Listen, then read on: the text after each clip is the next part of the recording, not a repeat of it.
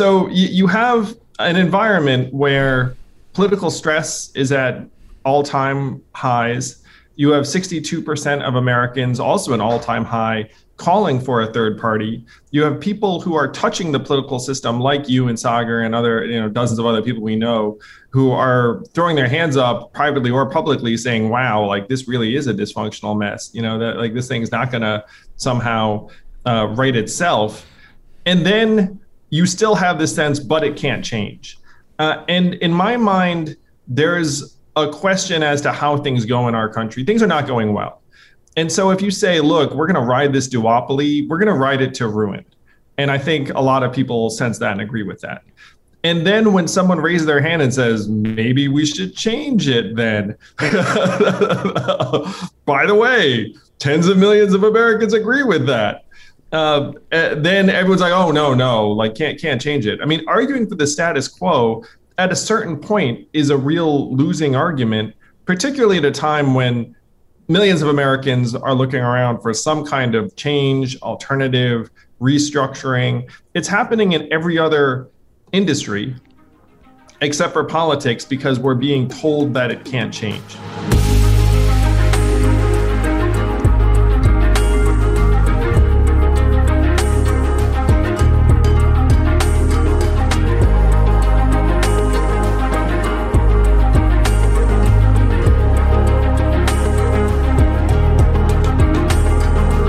This week's episode on Forward, I sit down with Sagar Enjeti and Marshall Kozloff on the realignment and talk about how we fix our gridlock in Washington. It's a great conversation. Hope you enjoy it. Andrew Yang, welcome to the realignment. Sagar, it's great to be here. Thanks for having me. Good to see you, man. I'm really glad you could do this. It's interesting. Marshall and I, we got the book, the advanced copy. There obviously was a lot of consternation around the announcement, but having, known you and covered you now for a long time, I think what I wanted to start out was this. What experience from the Democratic Party in the primary for the president in the 2020 race and in the New York mayoral race, what experiences, what reflections did you have that led you to conclude we need a new third party and write this book? Like, describe to us how you got to where you are in that process. I'd be happy to. And grateful to you for being one of the media figures who covered me in the presidential when, we were being ignored by a lot of other people. So I came off the trail in February of 2020, and I set to writing, in part because I wanted to document experiences that I had had zero time to reflect on, because you imagine running for president in the heart of the campaign, it's just go, go, go all the time. And so it was while I was writing this book last year that I came to grips with what I thought was wrong, which is that we have a system of incentives that make it so that even very noble, well-intended people will get there and not really either be able to deliver or over time have any vision they might have had watered down. And so, and I didn't come up with this all on my own. I mean, as you've read the book, you know that I've been influenced by Jonathan Haidt and Ezra Klein and Catherine Gale and Lawrence Lessig and Michael Porter and these other thinkers. But I came to realize that the system itself is the problem, and that there was no real way that even a great person from either party who got in there was somehow going to make fundamental changes. And then when you arrive at that conclusion, then you think, okay, well, how could you make real changes? And I believe the biggest mechanism we have to change is the closed party primaries, that if we change to open primaries and ranked choice voting, that you'd have very, very different incentives at different points of view. So I arrived at this conclusion, and one of the things I feel like I owe people is to say what I really think the answer is. And then I don't have it in me to say, hey, someone should do this, and then just go on with my life. I mean, that's not how I'm wired. I don't see myself as a writer or thinker so much as a builder, operator, doer. And so if I say, look, here's the problem, here's the solution, then I'd better bust my ass trying to provide the solution. And that's how the Forward Party was originated. It's funny. I want to tell a quick media story that has the two of us tangentially connected because it speaks to the media space when you first entered the race, which I actually really appreciated that chapter in the book. So I was a researcher at a news show called Firing Line on PBS. So this is in May, June 2018.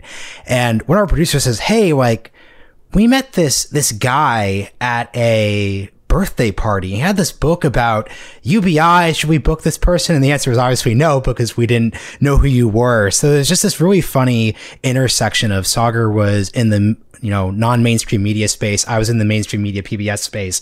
And there was just something that was missing at an undercurrent there, which I just have always wanted to just mention to you. I thought was funny. Obviously, if we'd booked you, it would have been very good for the show itself. And that was a huge miss on our end. But I want to go to something you just said, which is really identifying the dysfunction and the real hopelessness that people feel in the political system right now. Because I think, look, I'll just be open. I'm skeptical of third parties, but what I've noticed from a lot of commentators in the mainstream who've poo-pooed the idea is they have not understood the way people actually feel about this topic. As in, people genuinely feel as if the system is corrupt and doesn't function. However, to give you some historical context, we've been through periods like this before, post-Civil War, industrial era, when we're trying to reckon with all these big changes. It's been easy to say that things couldn't change, but eventually they did without these big structural changes.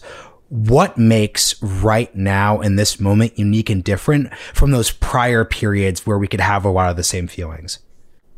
Marshall, I think if you do rewind the tape, you would find that we're actually in the midst of an accidental duopoly. I mean, like, in the sense that the founding fathers didn't come together and say, you know what, we need two parties that will be warring with each other and at some point turning us into a polarized nation on the brink of political violence and civil war. I mean, that's no one's plan. And so the way you frame that question is that there have been these other episodes in history where people have thought we needed something different, and then the duopoly has continued. But if you rewind further, you have founders who are very, very anti-factionalism and anti-partisan. And if they saw this duopoly, they would be shocked and horrified and think this is literally the worst design that anyone could come up with. So you have an environment where political stress is at all-time highs. You have 62% of Americans, also an all-time high, calling for a third party. You have people who are touching the political system, like you and Saagar and other, dozens of other people we know, who are throwing their hands up privately or publicly saying, wow, like, this really is a dysfunctional mess, that, like, this thing's not going to somehow right itself. And then you still have this sense, but it can't change. And in my mind, there's a question as to how things go in our country. Things are not going well. And so if you say, look, we're going to ride this duopoly, we're going to ride it to ruin. And I think a lot of people sense that and agree with that. And then when someone raises their hand and says, maybe we should change it then. By the way, tens of millions of Americans agree with that. Then everyone's like, oh, no, like, can't change it. I mean, arguing for the status quo at a certain point is a real losing argument, particularly at a time when millions of Americans are looking around for some kind of change, alternative, restructuring. It's happening in every other industry except for politics, because we're being told that it can't change.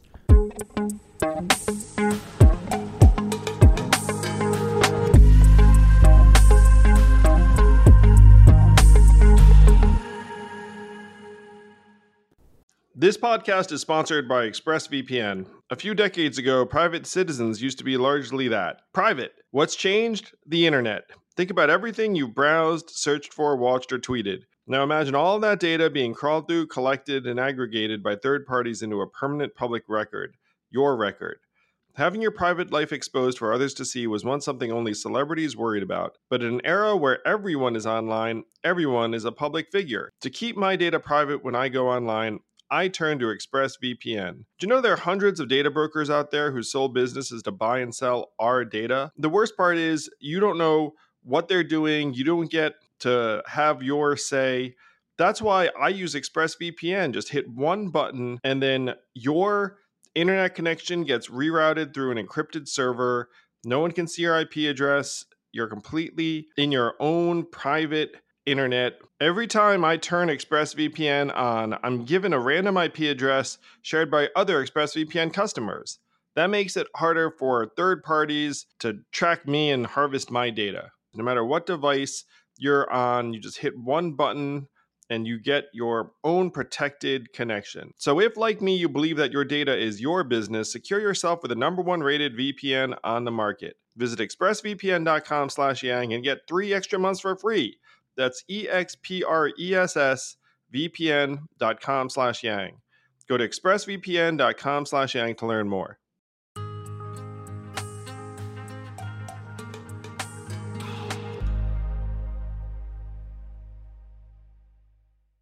Let's talk about the mechanic, though, like ranked choice voting.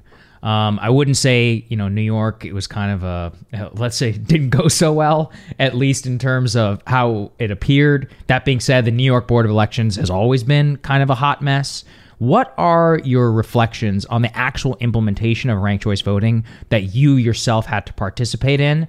And what are the promises from within the book that led you to really believe that this thing alone could fix so many of our problems? Why? Well, first, you have to differentiate between the ability of the New York BOE to execute and the process itself. 95% of New Yorkers found ranked choice voting easy to use. 77% want to do it again. And if you can get 4 out of 5 New Yorkers to agree on something, I'd say that's pretty damn good.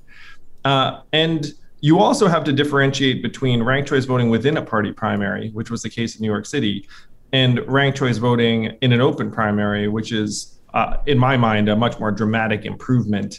So even in the mayoral race, people were saying, turnout went up from, let's call it 800,000 to 900,000 votes, which still means only about 11% of New Yorkers voted in that primary, and the next mayor might get 5%. Or something along those lines. So these are not numbers that you should be pumped about.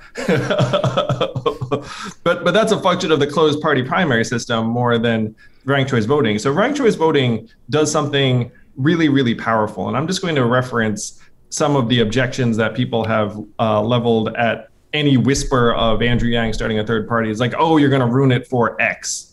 And part of that is like, well, sure, if you have this archaic plurality voting system, you get to bludgeon anyone who comes up because they're going to ruin it for someone, theoretically, even though that makes a bunch of leaps and assumptions that probably aren't true in the rest of it. But if you make a change to ranked choice voting, then all of a sudden there's no spoiler effect. You can vote for the minor third party candidate first, and then let's say hypothetically the Democrats second, and then no one can accuse you of ruining anything. You have different coalitions that come together. You have to appeal to a majority. It doesn't reward the extremes like our current system does. And right now, the biggest problem, and I want folks who are listening to this to understand why things seem so broken in our system. Congress has a national approval rating of 28%. The re-election rate for individual members is 92%. Think about that system for a second. And the reason why those numbers are so different is that the average legislator does not have to appeal to 51% of people in their district to get reelected. They just have to appeal to the most partisan 12 to 17%, really. And so if you think that legislators don't seem very reasonable or common sense, it's because their incentives are not to be very reasonable or common sense. So if you were to change that to ranked choice voting open primary, all of a sudden it's like, wait, I can't just frankly, placate the 20% most extreme people in my district. I actually have to appeal to 51% of you. You would see everyone's behavior change. You'd see arguments change. And ranked choice voting theoretically would make negative campaigning less popular, because if you trash someone, then they look bad, you look bad, and then the third person who's not trashing anyone looks better by comparison. We've had Katherine Gehl on the show before, so really suggest that listeners take a look at that episode from last June to get really deep into the ideas we're talking about here. I'm curious, when it comes to the open primary debate, what lessons do you take from California's experience? Because typically, California is a state that has experimented with making these changes for over almost 10 years now. And it's hard to say that California reflects the dynamics you're talking about. So the state is still hyperpolarized between urban and rural. There's still a very specific political class of folks who tend to keep on the up and up no matter what. The Republican Party has not become any more competitive than it was before. Actually, if anything, it's become less competitive. What are the lessons from the California experience that, as you're looking to make that model more national, reformers like you should take into account? The biggest deficit, in my view, of the California change is that it's top two, where I think that Katherine Gayle's on the right track, that if you had top 5 ranked choice voting, then you'd have much more diverse points of view in every district.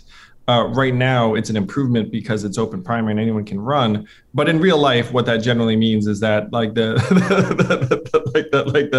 top 2 candidates will be the Democrat and the Republican in most instances, maybe every once in a while a Democrat versus a Democrat. And you're not really giving rise to a whole lot of dynamism.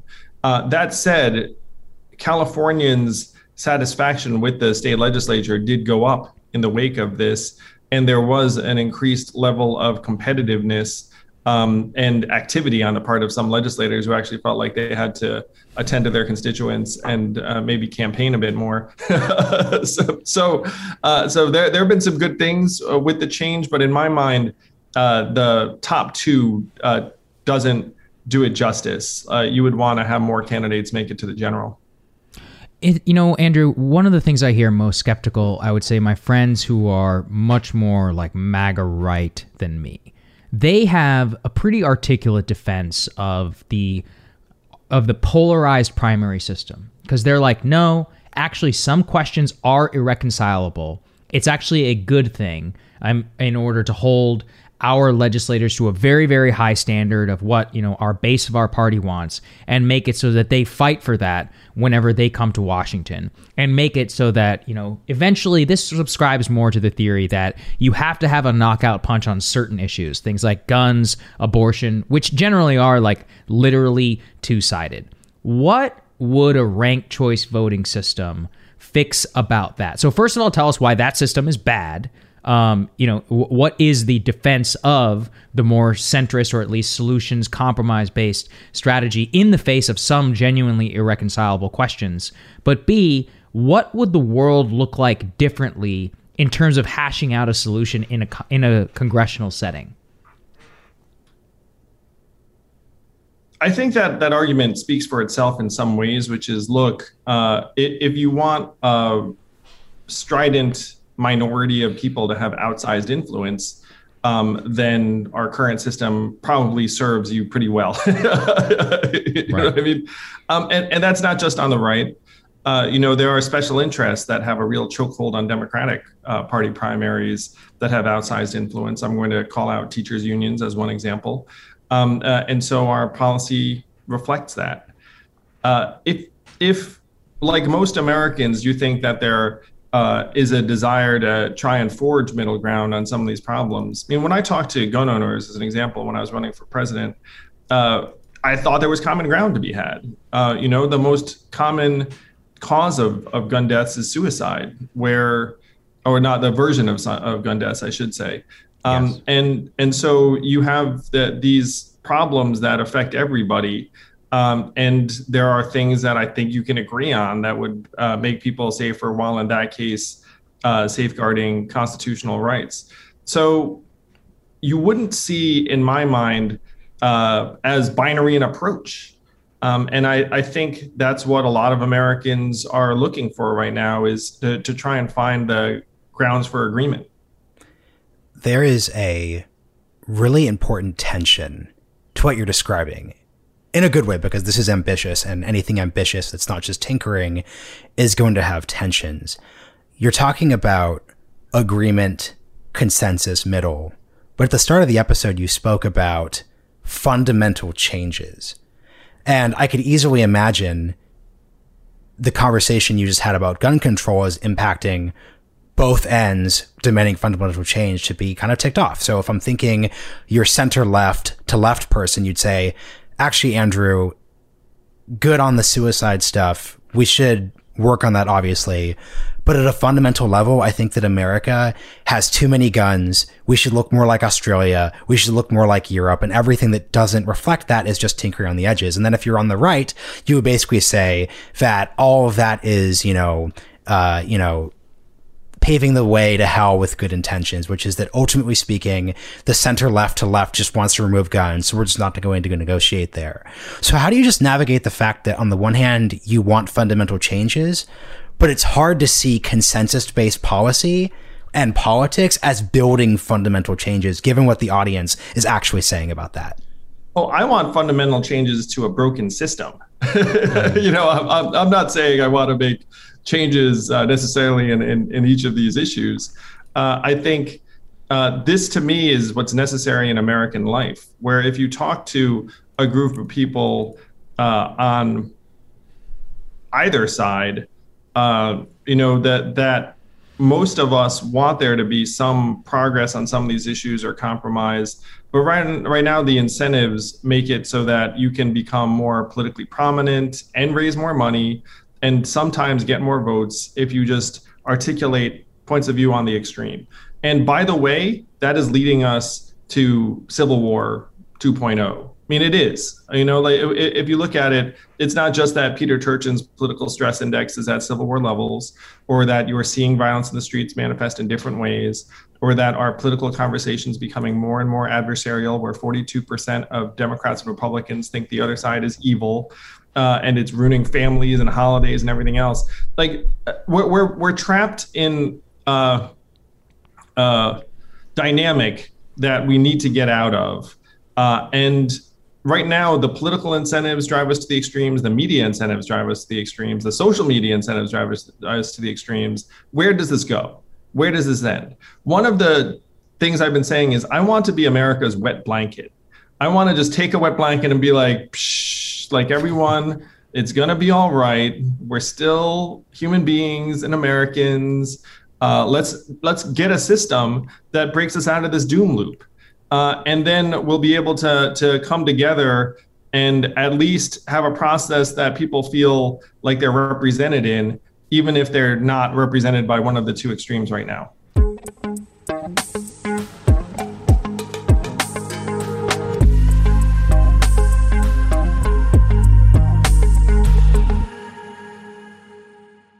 This podcast is sponsored by Helix Sleep. I've always been a mattress guy because I figured if I'm going to do something for up to 8 hours, maybe I should do it right. And Helix Sleep lets you do it right by sending you one of 20 unique mattresses that's tailored for you. I took the Helix Sleep quiz, takes only a couple minutes, and I was matched with a Helix Dawn mattress because I wanted something that felt firm and I sleep on my back. That mattress is exactly what I needed, but strangely enough, my kids now seek out that mattress in the house and want to sleep on it even though I did not order it with them in mind. If you have a high quality mattress, it is a game changer, a huge difference maker.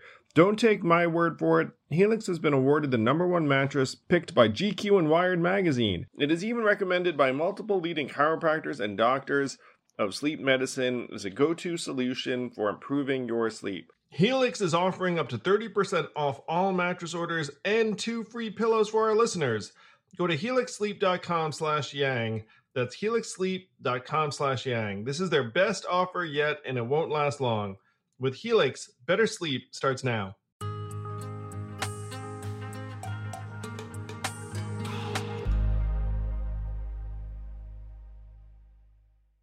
So I'm curious, from a third party perspective, I'm sure you're going to get this answer in a question in a million different iterations, but it is important, which is, why is a third party the answer? I have a poster on the Breaking Point set of William Jennings Bryan, somebody I deeply respect, who essentially was a third party candidate, but who transformed and took over the Democratic Party in the 1890s.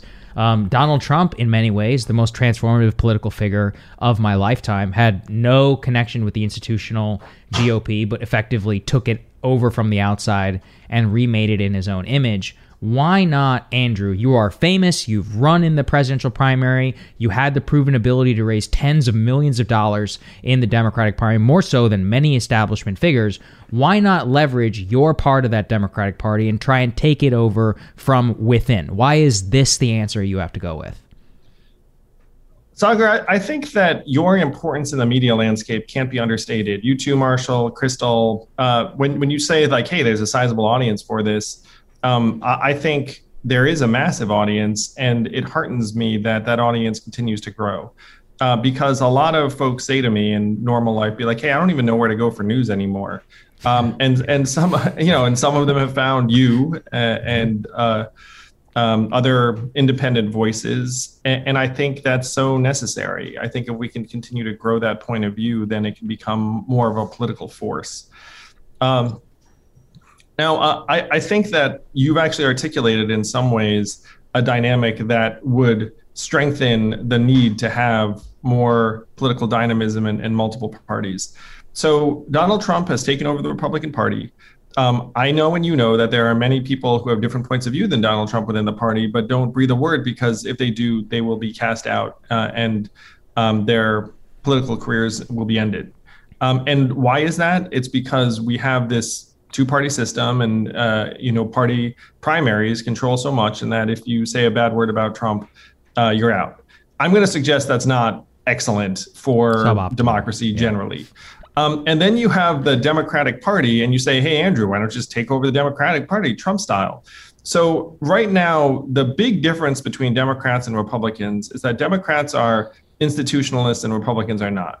I cannot tell you how many independents and Republicans came up to me and be like, hey, man, love you. Like, way to go against, the entrenched machine and the rest of it. But within the Democratic Party, they really believe in bureaucracies and machines and processes to a much, much higher degree. And here's a stat that I think illustrates the difference between the parties. 69% of Democrats say they have a high trust in media. By media, generally the corporate media. Right. Independents, 36%. Republicans, 15%. So Republicans don't believe it at all, and just they think that the institutions are corrupt and out to get us. The Democrats are the people who believe in it and are just like, oh yeah, that things are going all right. Like, just let the people who've been doing it for a while keep doing it. So you have very, very different dynamics, and it's going to influence who winds up emerging from each side.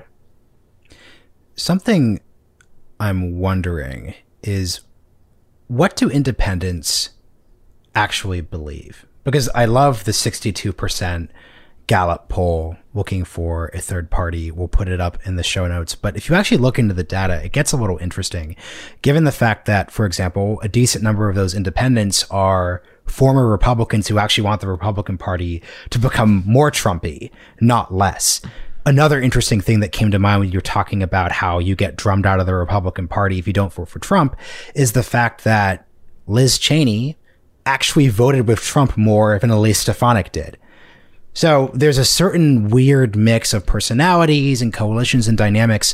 But I guess what I kind of wonder is, if we're actually looking at the country and the results of the politics that we're engaging in, considering the fact that Liz Cheney actually does, once again, vote pretty conservative, aside from the Trump thing, how is giving her her own tiny coalition party that would end up still working with the Republican Party on most questions?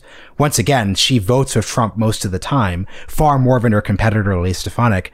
How would that change things, especially when we're talking about the big issues here? So, for example, the Supreme Court. Let's say you have a progressive party and a center-left Democratic Party. They're going to fight about climate change. They're going to fight about the Green New Deal. They're going to fight about the $3.5 trillion budget package. But they are going to vote in lockstep on Supreme Court nominees. And that is a type of vote which seems to be drawing or causing the Civil War level conflict we're afraid of here. So how do you just reflect on all that? I think that if you had, let's call them moderate Republicans or something like that, that was like a non-Trump alternative, I think they might vote along with Trump over and over again on a lot of things, but they might diverge from him on things like vote counts or like constitutional protections of elections or things like that. I'm going to suggest that's a very crucial distinction. that if you had a critical mass of Republicans that were ready to do that, then I think we'd be in better shape. And that's a positive. That's one of the reasons why I think we need to build a more resilient system. Again, and if you build a system like this, and it's now much more susceptible to authoritarianism and undemocratic impulses than most people would imagine. And we can change that. We can fix it. We don't have unlimited time, in my opinion, but we should really work on it, do it as quickly as possible. But it's not about every vote. It's about certain principles that might be extraordinarily valuable to our country and our democracy. Andrew, one thing I want you to reflect on is policy. You know, when you ran, you were the policy candidate. You had the math hats. I used to really believe in policy, that people would vote on policy. But as the elections went on, and as I saw Trump win 10 million more votes, as I start to see, stuff turn on questions of, do you think the election was stolen or not, as opposed to, did Trump do anything to actually better your life? I honestly got I was pretty black-pilled on the whole thing. And I guess my question to you is, does policy matter at all whenever it comes to these? Because as you point to, and as Marshall just alluded to, 62% say that they want a third party. Really what that is they're holding a middle finger up and saying, I hate the system. And I've always ascribed Trump's success to nothing that he's ever actually done in office, and just directionally being the voice that agrees with the majority of the public who say, I hate our institutions. And it was really upsetting to me to learn that that was enough for millions of people to cast their vote for President of the United States. How have you reflected on that from when you announced your run on policy and are almost in an age where it's not the defining, it's not the defining issue of our time? Saagar, I go into this in my book in some detail, as you know, and I had a similar awakening or grappling as you. And in Ezra's book, Why We're Polarized, he talks about how the correlation between the way people vote and their policy desires are actually very low, something like 0.25, where, so you're not voting on policy. What are you voting on? You're voting on tribalism and identity and anger and the kind of energy that a candidate gives off and their attitude towards institutions. And so this is one of the things that I grapple with in my book, and I've identified as the reason why I need to start the Forward Party and make it a success, is that there is a band of people that did respond to me in my campaign, the policy vision, the facts. And what happened was that we activated a certain group of people that like that kind of thing. Maybe they like me, maybe they like my, like my particular energy. And when I started out, I thought I'd be received a certain way. I thought I'd be seen as very, very lefty because, I was talking about giving everyone money. But it turns out that I have a very different vibe, maybe because I've run businesses, maybe because I seem kind of practical. And so it turns out there's like a lane for the practical person. And when you talk about the things that are animating voters, I now see myself as someone who can activate a tribe. And I was joking with some people that it's like, look, do I think that 51% of people love this language I speak of facts and rationality and fixing systems and the rest of it? It's like, probably not. But do I think that 10% of Americans love it? And that 10% can do a ton of good in a country that's polarized the way ours is? And the answer to that is hell yeah. It's like if I get my band of rational, solutions-oriented, facts-driven people together, and then we can come in and say, look, let's fix the system so it'll actually work for everyone, and it's more resistant to bad things, and more pro-compromise, and the incentives are more rational. I'm at heart an operator type. And if you arrive at a system and you see that the system is going to produce terrible results, and oh, by the way, that's what we're getting, and in this case, those terrible results will actually eventually have us at each other's throats, I'm sure I'll be like throwing things at you and Marshall. And no, I'm just kidding. But like if you arrive on the scene and that's the system, then the right thing to do is be like, all right, let's fix the system. And then if the system's run, in this case, by this duopoly, you'd be like, all right, how do we fix the system? It's run by this duopoly. And the answer is something like the Forward Party, which is going to try and get into the guts of our system, fix the mechanics. Now, to do that, we're going to have to ignite a popular movement. So let's get started.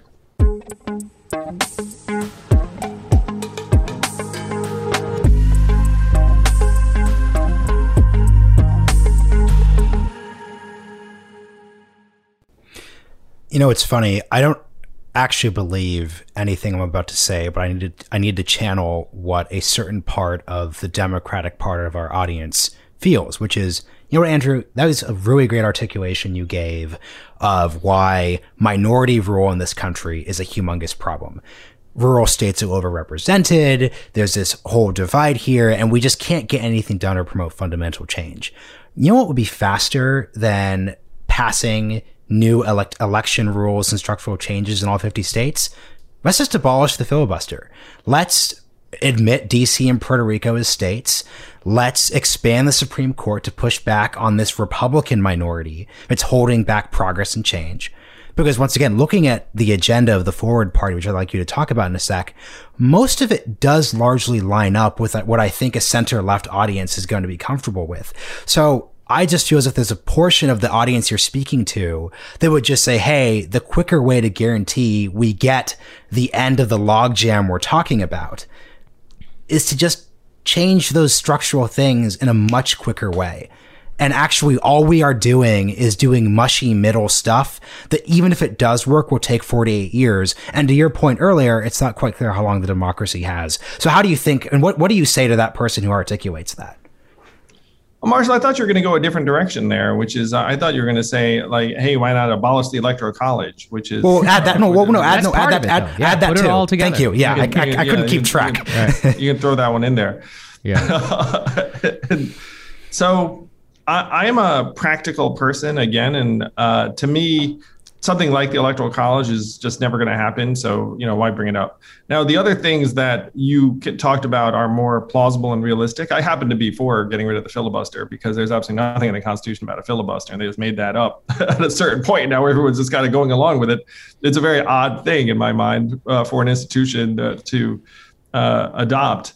But the way our politics is built right now is that neither side is going to be able to achieve a sustained governing majority by the numbers, by the math. And there are a number of structural reasons for that. You could say, to your point about urban, rural, and the rest of it, that there's that divide, which I'd love to help reduce. But Republicans have a built-in electoral advantage because there are more of them in less populated states that are overrepresented according to number of senators, electoral college, et cetera, et cetera. It's just the math, just the way it's set up. So if you say, look, let's make these things happen by jamming it through as Democrats, you can look forward to the pendulum swinging back the other way, X years later, and we're going to keep playing you lose, I lose forever. So that's not a sustained fix. Though a lot of Democrats imagine it is because they just think that, the demographics and blah, blah, blah. But, the numbers don't bear that out because the population difference in states that are already blue doesn't really make a difference in terms of Democrats' electoral strength.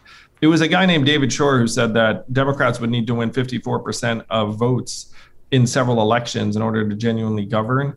And they didn't get that against Trump. So, to me, doing some kind of stopgap changes that are going to get reversed 2 or 4 years later is the state we're in now. No, I think it's very important. I think David Shor is incredibly important, one of the most insightful figures that I think exists. Whenever we think and grapple with the last couple of years, Andrew, especially within your own, moments within the race, to me, the most powerful moment of your entire campaign, and when I saw you resonate the most, is when you were on the stage and you were like, what are we doing here? We're all wearing makeup. Like, calling attention to the farce of the modern political system was incredibly powerful, both to me. I mean, I've been waiting for somebody to say that for a long time, but I saw it kind of catch on within the normie electorate in a way that I hadn't seen something catch in quite a long time, and specifically amongst the people who kind of, are within my audience, people who are younger and all of that. How do you harness that to political effect? Obviously, it's not like it worked out that particular way, but you're trying to do that this time. How are you trying to harness an inherently, skeptical audience of anything political, institutions, the moment you try and formalize it from, for lack of a better verb, it's a vibe. Like what you projected on that stage was the vibe of, hey, this is all fake. Like this is all just a fakery. There's no reason that it has to be this way. And that was what the refreshing part of it was. How do we channel that into what exactly you're talking about here? How do you think about that? No, I tried to do that in the first section of my book, which I know you probably enjoyed for that. I talked about the makeup and the grooming and the filming of commercials and a bunch of the other stagecraft. And it's really farcical. It's very dark. I'm glad that you think that caught on with people. And what I want to say is that the entire political struggle is largely theater at this point. It's theater that unfortunately is meant to inflame us and turn us against each other, mainly so we can donate more money. I mean, that's like the main thing. And so if we can extricate ourselves from this and say, let me not be inflamed for a moment, let me figure out what the real dynamics are and what the real show is and like what's happening to me and what they want to have happen to me, then you wind up someplace like where I am now, which is, okay, we're being set up. If I try and help from within the system, we're going to be in a war that no one wins, we'll all lose. So let's try and fix the system. And I hope that there's enough energy around this message so that people are excited. I love your description of a vibe too, Sagar. Like one of the things I have to do with the Forward Party is just try and project that infectious, positive vibe. And if we can do that, then I think we'll do great because people are so sick of shit. It's like you just look at it and be like, oh God, what's going on? What am I supposed to be upset about now? Like, I mean, there's like a lot of people. It's like, hey, like let's be sick of being sick of shit. And then let's try and fix the underlying thing. And then when someone comes like yelling and screaming about this and that, be like, you know what? Let's try and fix the incentives that are literally driving you insane. Which, it's a phenomenal project. I am super amped about it. It's something that I think is going to catch on because business as usual is just so discouraging and disgusting. Can you reflect then, Andrew, on the hostility that you've received in elite circles? Because I think what Marshall had previously asked you about the Electoral College, Republicans are evil, we have to destroy the other side, is, I would say, generally the prevailing mindset, either sympathetic or all-out belief amongst the vast majority of the cultural elite, and especially in circles that you yourself have run in and have been outright hostile to what you're proposing here. How have you, A, reflected on that hostility from people who were very happy to have you on their program or whatever, whenever you were willing to fit into a certain lane, but B, at the end of the day, we have to recognize that those people have power. I've seen this in my own career. I have many more people who watch my show than many corporate media organizations, but I have no illusions that it's going to have the same level of oomph or power whenever it comes to influencing the political discussion. So first, reflect on the hostility, and B, at the end of the day, those people do matter. They control a lot. How can it be overcome? They do control a lot, but I do think that people are starting to catch on. People are looking around and saying, you know what, I'm not sure that these people are speaking to the heart of things or the truth of things. Again, it's one reason why I think what you and Marshall and others are doing is so important. The hostility toward me suggesting something different and new, to me is just like a knee-jerk institutional reaction. And you would expect that. it has made me more pumped about what I'm doing because, frankly, and this is kind of funny, is that I think it's awesome that it's actually newsworthy that Andrew Yang is starting a third party. You know what I mean? It's like, sure. There aren't that many people that would provoke a negative reaction. That's true. That's very true. You know? Right. So I was like, sweet, like, that's dynamite. And I think that our goal has to be to try and elevate enough independent voices so that they do have the same oomph, because you deserve it more in many cases, and people are hungry for it. Subscribe to the Realignment, everyone. But but people are hungry for it. And it is interesting the way it's playing out in our politics, where again the Democrats are kind of the last of the institutionalists, and I consider myself like a fairly positive, upbeat, benign figure and whatnot. And so if someone lashes out at me for some reason, it's like, wow, like what the hell's going on there? Right. It's indicative of something. I'd actually like you to speak to the institutional question, because it's a very interesting biographical detail given your articulation of institutions right now, because something Sagar and I always talk about is a good way of understanding the history of the country since Watergate is just total declining trust and belief in legitimacy of basically every single institution, force, and figure in American life. This is the press, this is the media, it's corporations, it's your local Elks Club. Everyone is implicated. No one is largely blameless. That being said, you went to an elite boarding school. You went to Brown. You went to Columbia. So this isn't me trying to dunk. It's just I'm interested in how you came about to the institutional skeptical position, given your background. Because it's not as if you are a person who's been pushed outside of a system your entire life and you're throwing bombs within it. You're kind of coming from the different direction. So could you just talk about that evolution or thought process, given, once again, where you come from?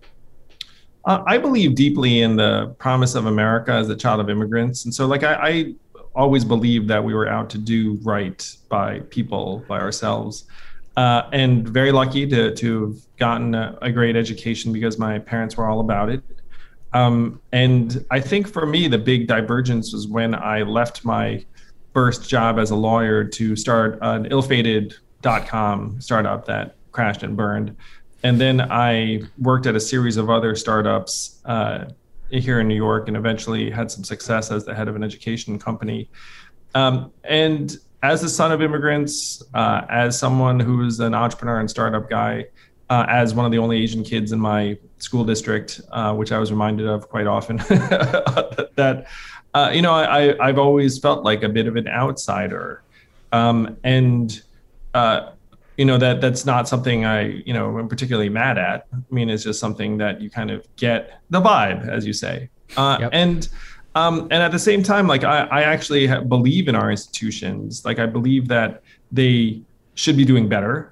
I'm very disappointed when they take criticism poorly. But like I had this naivete that you're like, hey, you could probably like fix this or do this better, that someone should be like, oh, like, thank you for pointing that out. Thank you for pointing out that this duopoly makes no sense. We should work on that.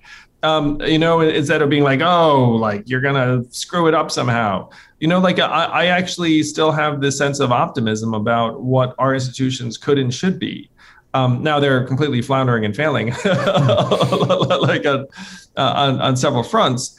But the arc of my family's life, super grateful to this country, that they came here to give my brother and me a real opportunity, and it's worked. I want my kids to have the same opportunity, and I'm going to do my best. And so I still have that belief that we can do better based upon my experiences. But it's like if you go to Exeter, if you look at the pictures of me there, I was like the goth kid. I mean, it's not like there was like I don't know, there weren't a ton of us, let's put it that way. In either direction. Always a perpetual outsider.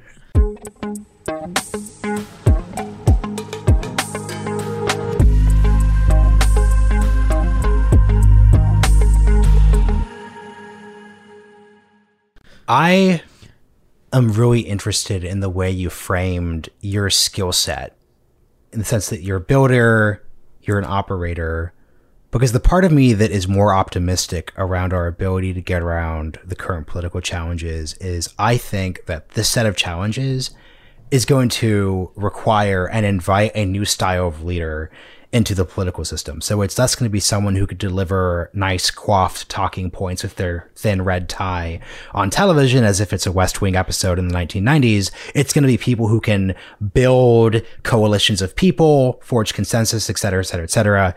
That's not just patting on the back. Those are the general tasks of CEOs and people in that space. So I think that's an exciting note here. So I want to ask, to the side of you that does have that background, how do you think the Forward Party would or should be run? Let me ask this specifically. Are you a political reform over everything else style perspective, or are there going to be all these other issues? Because what's so fascinating about diving into this 62% of independents group, and Saagar also is frankly like the most prominent person building the space could really articulate, this world that you're trying to build in is incredibly incoherent when you get into the deep details. So there's the broad agreement about institutional brokenness, corruption, et cetera, but let's just say the last thing anyone really wants is to have Iron Dome funding thrown into the middle of all of that. I could easily imagine let's say you had a big town hall, and anyone who's met with the DSA will tell you this too. If you have a big town hall meeting, you're talking about your agenda, are you going to say, hey, we're going to put abortion policy to the side, we're going to put gun control to the side, we're going to put foreign policy and foreign aid to the side, we're just going to focus on that issue? Or are you going to try to form something coherent out of all these different disparate bits? I'm curious how you think about that as a leader.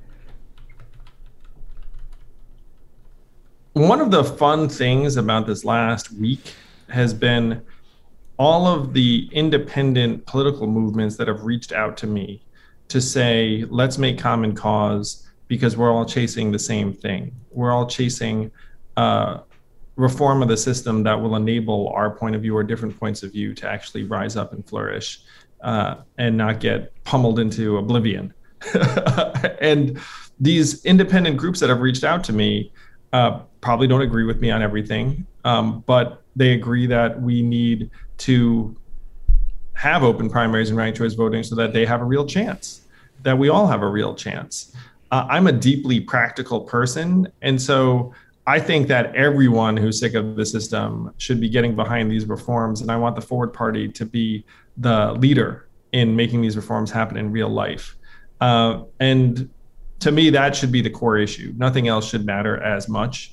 And that's I think, clear in the principles of the Forward Party, which are, and you both have seen this, but it's open primaries and ranked choice voting, fact-based governance, universal basic income because it's me, modern and effective government, which I think most people could get behind. And that should be something that pisses us all off, is that we allow our bureaucracies to be stuck in the Stone Age and be like, oh, I guess they just suck at things. like that should not be something we accept.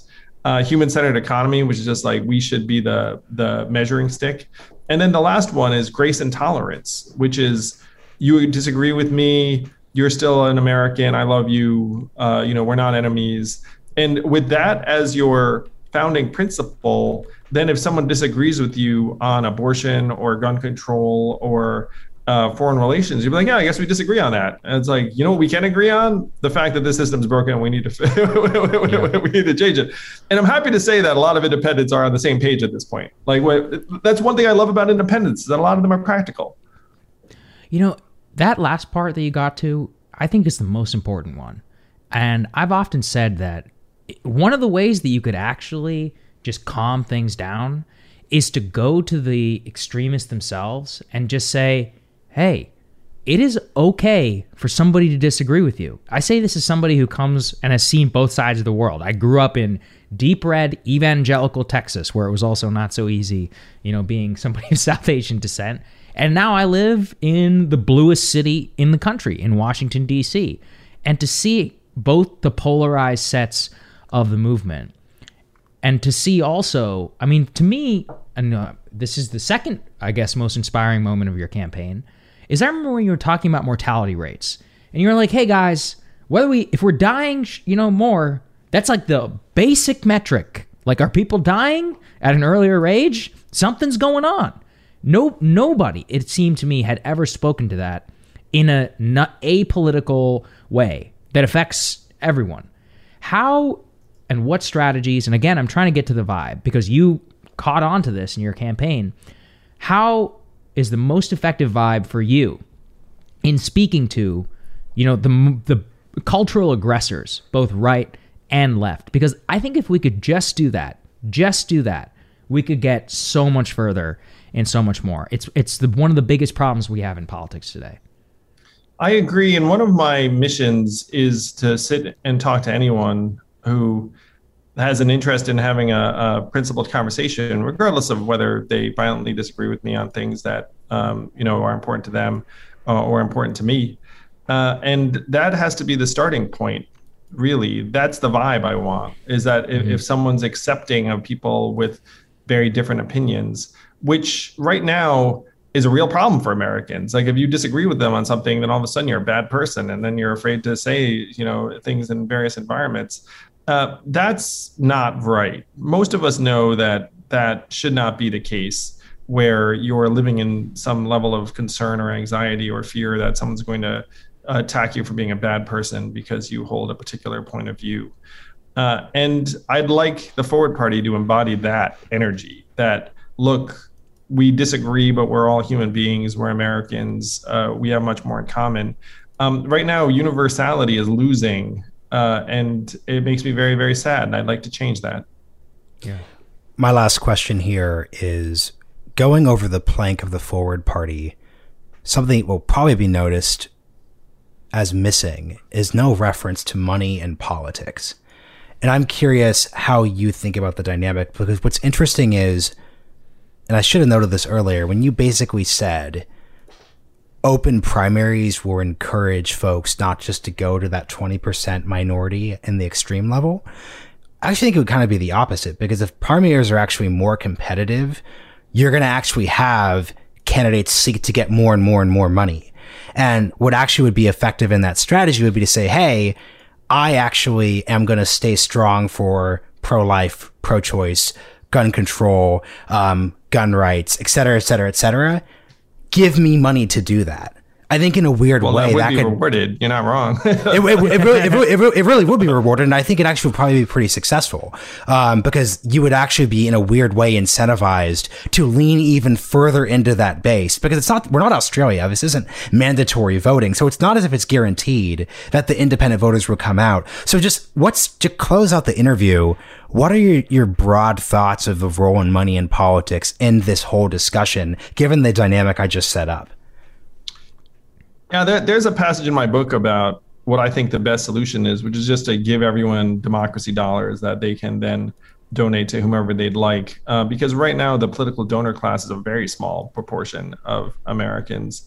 And it does completely weed out 99% of good candidates because they can never raise the money.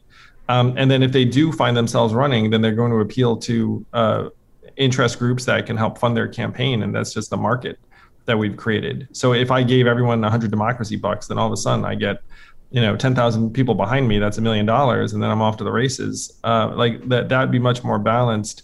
To your point about the composition of the electorate, you would be including the folks in the minority party in that open primary, and so you'd inevitably have more voters and different points of view, because we're effectively disenfranchising 83% of Americans right now who aren't going to vote in that party primary. And then by the time it gets to the general, they're like, well, this is a done deal. And anyone listening to this, if you're a Republican in New York, where I am, or in other parts of the country, like, you're an afterthought, and the same is true if you're a Democrat in Texas. I guess they're trying to change that, but Wyoming. Wyoming, sure. Just throw out a red state. And that doesn't seem like fair system, I think, to most of us. And so you look at it and be like, wait, why is it that my vote doesn't matter? It's like, oh, because I'm not like a registered member of the majority party. And then there are distortions that occur because you have one party rule in a lot of these places effectively. There are distortions that occur because you have a 92% reelection rate as long as you play ball. I'm all for trying to balance out money in politics. I want to put people-powered money into people's hands. And I say that because if I run around saying repeal Citizens United, get money out of politics, I mean, the fact is, like, they'll have outsized influence anyway. You know what I mean? Like, if I make dark money a little bit harder, it's like I still think they're gonna be all right. So the only way you can make it better is by actually balancing it out, by putting more money into everyday Americans' hands. Yeah. Really well said. Andrew, just want to thank you so much for joining us today. We really appreciate it. Obviously, book, all of that, links will be down there in the description. But, you know, I just say as somebody that has followed you for a while and wants you to succeed, that, you know, I'm with you all the way. So thank you. Appreciate it. Oh, thank you to both of you. Really grateful, Sagar. And it is so important what you guys are doing. This is a point of view that needs to be out there more prominently in the media universe. So anything I can do to help on that front, please let me know. Well, you know, man. Thank you so much.